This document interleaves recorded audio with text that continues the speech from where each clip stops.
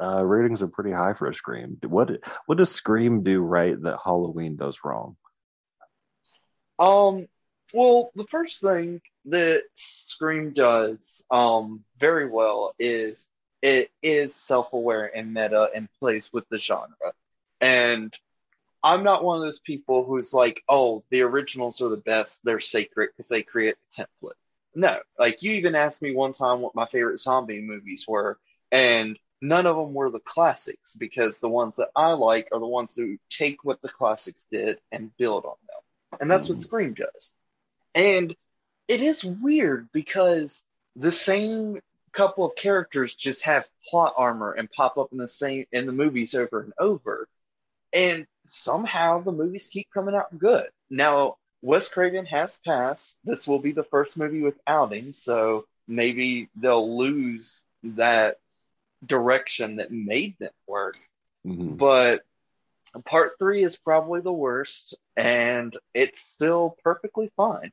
Scream 1 was great. Scream 2 was so good it was overplayed.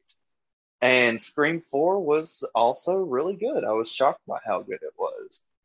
But Wes It's Craven is just, I just want to take a minute to acknowledge how astonishing he was. Like, I can't think of any other director who did for any genre what he did for horror. Because in the 70s, he drops The Hills Have Eyes, which was it basically created like the hillbillies are out to get you subgenre of horror. It was prolific and it changed horror. It was groundbreaking. He also released, Last House on the Left in the same time, which was a groundbreaking exploitation horror. Then he comes out in the 80s and makes Nightmare on Elm Street, another timeless classic that was massive. If it weren't for that movie, we wouldn't have had New Line Cinema. That film did gangbusters, launched a whole franchise. And right. then he comes out in the 90s with Scream.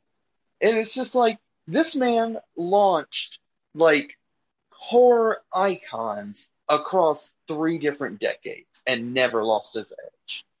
You know? Like, no one else has ever really done that. Like Steven Spielberg, he made some cool action adventure movies and cool horror movies, if you want to count Jaws as horror movies. But he couldn't keep bumping those out over the years. He softened and switched to genre. Same with Ridley Scott. He made Aliens and he made Gladiator, but now he's churning out bad films and he never was able to keep the mastery of his craft up. But Wes Craven, he may have a few duds under his belt, but he did for horror what very few people could do for any genre. Yeah, I'll agree with that. I mean, and I think there is going to be a lot of people that hate on this new Scream because he's not involved, and that will be the only reason that they hate on it, no matter how good it is, which is unfortunate. Um, but yeah, I mean, but again, this is just a basic slasher film, and I'm like, what makes this better than Jason, Michael Myers, like all those other ones? Because like to me, it's just silly, and you don't have those rated nearly as high as these. Is it just the filmmaking behind it, or is it like the actual like slasher himself? I mean, it's everything. It is the filmmaking, it's the dialogue, it's how clever the films are. If you look back at like Halloween, I just rewatched it. It's very competently done, it's well done, but the kills aren't that great.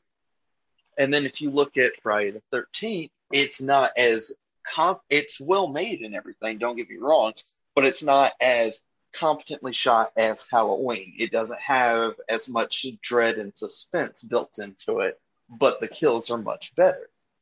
And Yeah. it's just, but both of them are products of their time. I don't think either are really timeless films. I just enjoy them because I kind of have nostalgia for them. Right. And Scream, I do feel like it is timeless. Like, if you watch horror movies, even some of the modern jump scary supernatural horror films that are coming out, which are really just ripoffs of 70s films, Actually, because they are just rip-offs of templates from horror movies made in the 70s.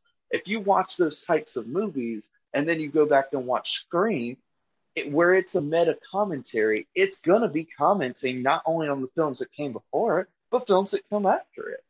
Well, It's Wes Craven made The New Nightmare, and I love that movie. It's probably my favorite Nightmare on Elm Street movie, and I plan on rewatching the whole franchise, so that might change with like my current sensibilities.